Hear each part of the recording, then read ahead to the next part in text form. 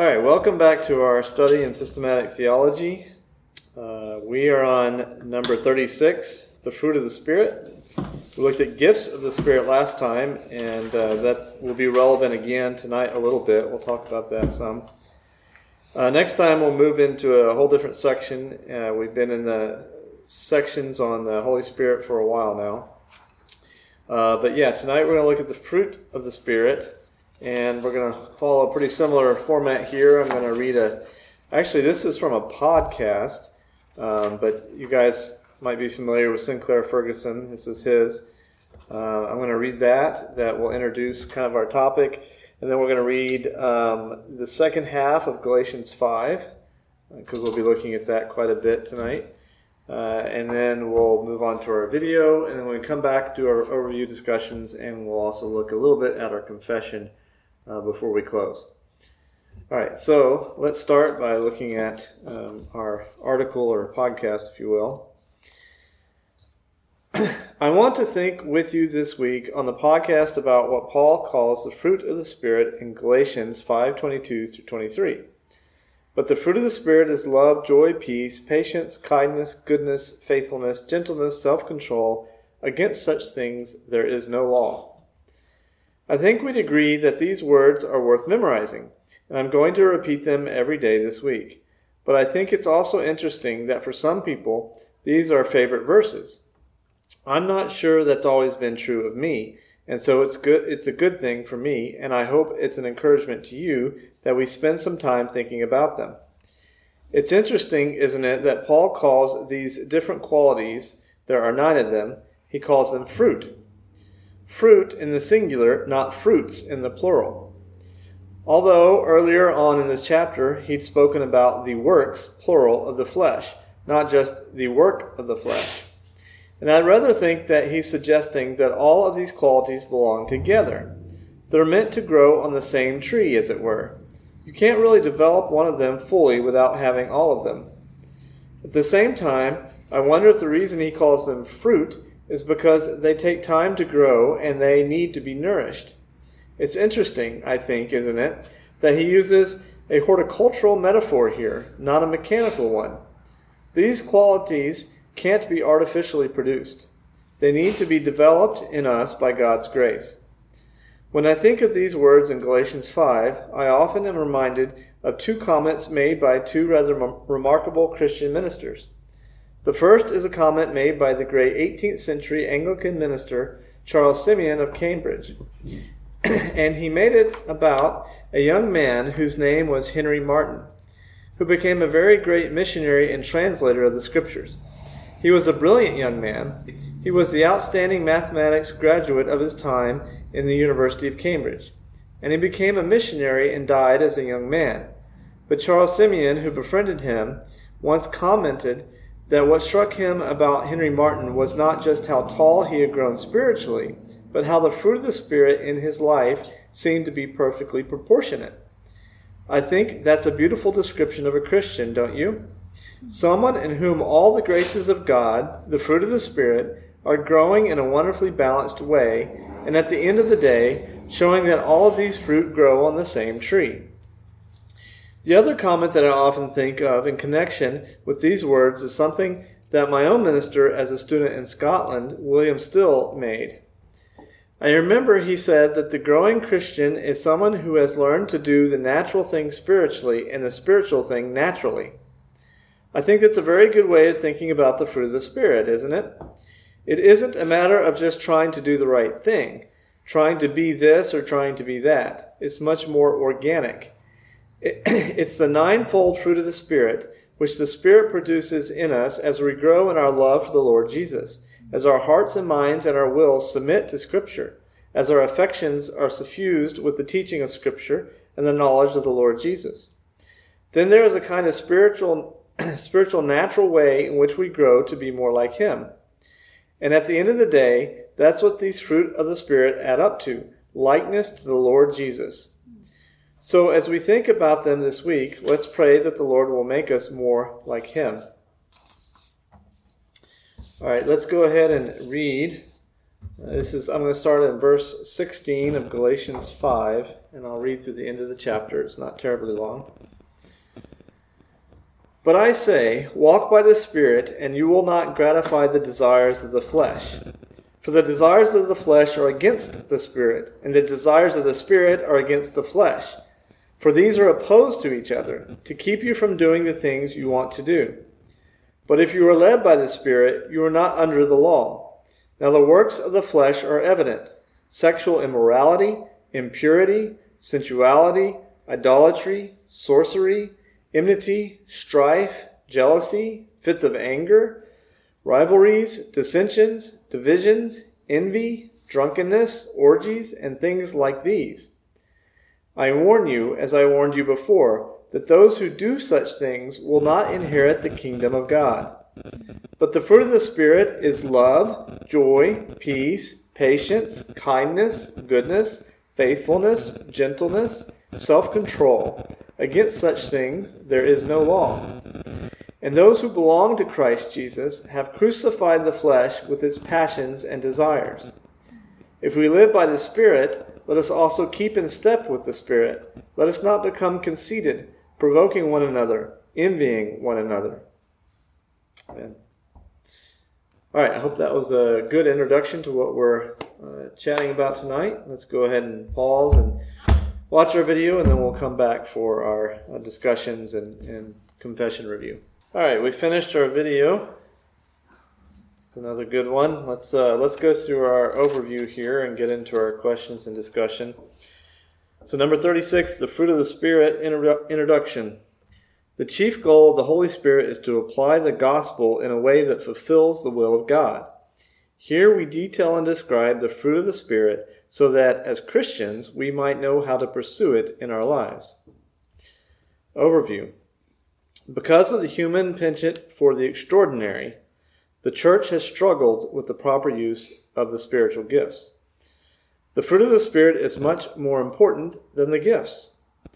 Although very gifted, one can be immature and cause great damage in the church.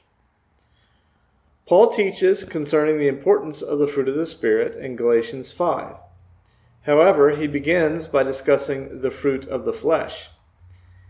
He says that we are to walk in the Spirit, starting in verse 16. There is no shortcut on the path to maturity. In verse 17, Paul contrasts flesh and spirit. The Greek words sarx and soma are terms denoting the English word body. However, sarx is used often to denote the metaphysical body, the sinful flesh. This is the use of quote-unquote flesh in Galatians 5. In verses 19 through 21, Paul contrasts the fruit of the Spirit with the fruit of the flesh. One of the most frightening passages in the Bible is found in Galatians 5:21. Those who practice such things will not inherit the kingdom of God. We must consider what practice means in this context. The fruit of the Spirit are in contrast to the fruit of the flesh. What do you want on your tombstone? Notice the difference between the fruit of the Spirit and the gifts of the Spirit. The fruit of the Spirit are to be manifested by all Christians. Our understanding of these fruit is often lacking. For example, meekness is maligned as weakness, when in actuality, meekness is having the power but choosing to be gracious. Gentleness associated with meekness implies tenderness toward those who are weak and helpless. A gentle person can be strong against the strong, but careful with the broken ones. Joy is more than not being sad. It does not preclude experiencing sadness or pain, but is an overarching attitude of happiness at being chosen by God. Long-suffering relates to patience. These fruits imitate the character of God. God is the source of the fruit of the Christian life.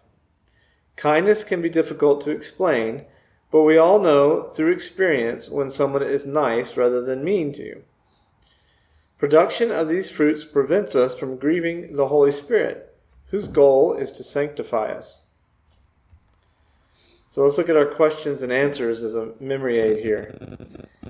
Does the fruit of the Spirit correspond to one's gifting in the Holy Spirit? No.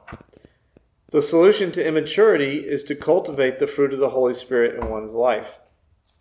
So as we talked about, last time, people have different gifts. There's a great diversity of gifts.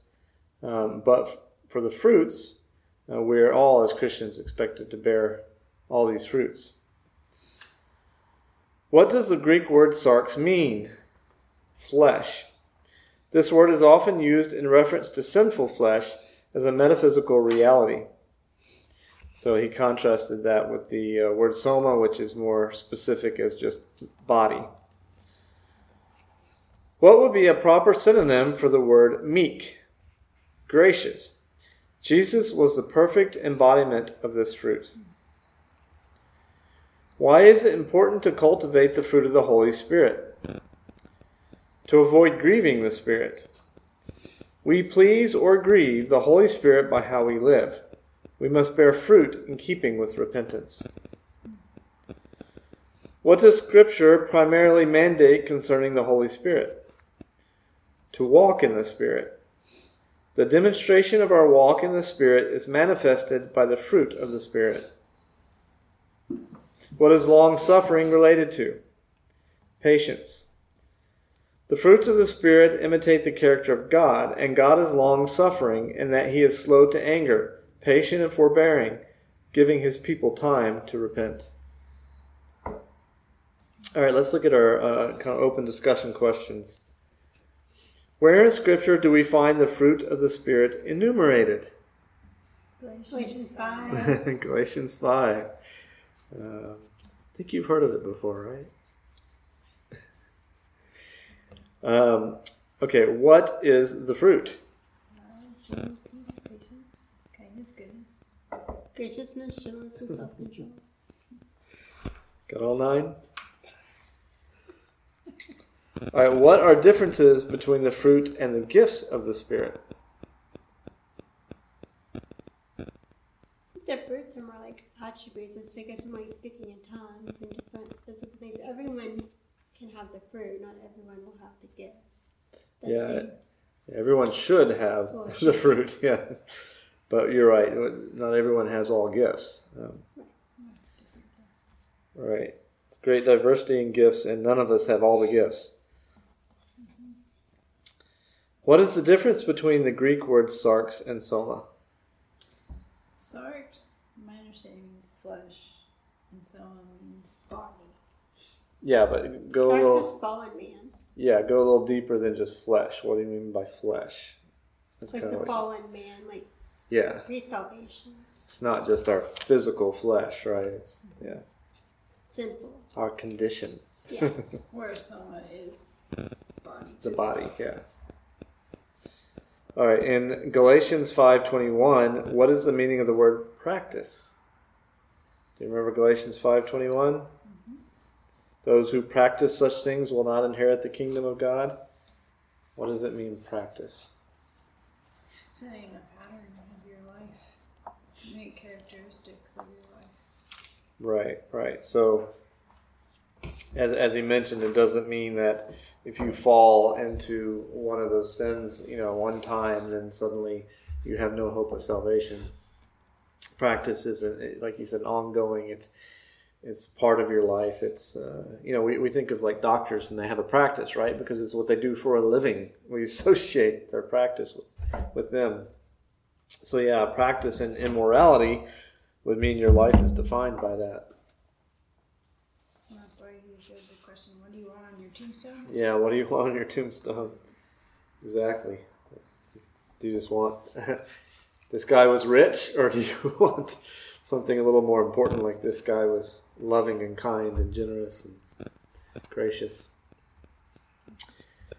Okay, before we wrap it up, let's look at a couple of paragraphs in our confession. If you have yours, you can look at it, or you can just listen. It's fine. We're going to read from chapter 16 of Good Works, and we're just going to look at paragraph 2 and paragraph 5. So paragraph 2. These good works, done in obedience to God's commandments, are the fruits and evidences of a true and lively faith. And by them believers manifest their thankfulness, strengthen their assurance, edify their brethren, adorn the profession of the gospel, stop the mouths of the adversaries, and glorify God, whose workmanship they are, created in Christ Jesus thereunto, that having their fruit unto holiness, they may have the end, eternal life. So you can see right in there, it talks about the fruits or the evidences of a true and living faith. All right, so paragraph 5. We cannot by our best works merit pardon of sin or eternal life at the hand of God, by reason of the great disproportion that is between them and the glory to come, and the infinite distance that is between us and God, whom by them we can neither profit nor satisfy for the debt of our former sins. But when we have done all we can, we have done but our duty, and are unprofitable servants. And because, as they are good and proceed from his Spirit, and as they are wrought by us, they are defiled and mixed with so much weakness and imperfection that they cannot endure the severity of God's judgment. So notice something interesting here. This is more of a negative passage, of course, but look at your footnotes if you have it in your confession. I don't know if you see that, but one of the things mentioned here, or referenced here, is Galatians 5:22 and 23. Well, what do we read in Galatians 5:22 and 23?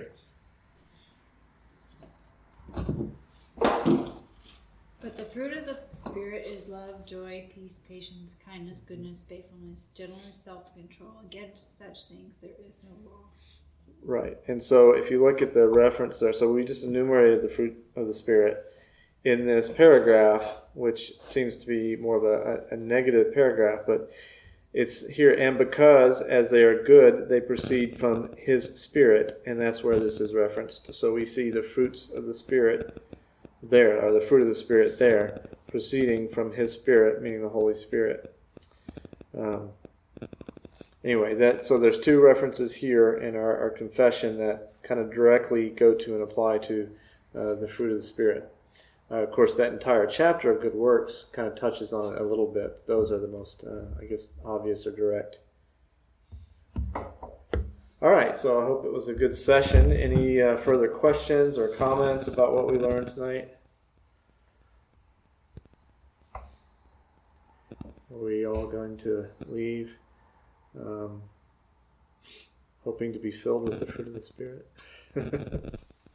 We may bear great fruit, regardless of what gifts of the Spirit we may have or have not. All right. Well, thanks for joining us. Let's go ahead and close in prayer. Father our God, we do indeed thank you again that we can come together as your people to study your word, study your truth, Lord, and we thank you for the help of such materials as this study. And we pray that no error was taught. We pray that it is faithful to your word. And Lord, we recognize that your word is the only infallible revelation we have, Lord, that there is nothing outside of it that we can call infallible. But Lord, we seek to understand it, and we seek to be further illuminated by it through your Spirit. And Lord, most of all, we pray that indeed, as your people, we would bear such fruit of the Spirit that it would be obvious in us, obvious to all those around us, especially to a lost and dying world. We pray that it would be a witness to them, that they would see that we often behave unnaturally, that we show kindness and graciousness and love and patience and joy and so many other things when it doesn't seem natural to do so. We pray that you would give us that desire to continue to grow in our walk with you, Lord, that we would walk with the Spirit as we are commanded to by the Scriptures, Lord, and that we would do so each and every day and continue to be sanctified through and by your word and your Spirit. And Lord, we pray that we all travel home safely and that you continue to watch over and protect us. And again, ask for forgiveness of our many sins and just a spirit of seeking your righteousness, Lord. We pray these things in Christ's name. Amen.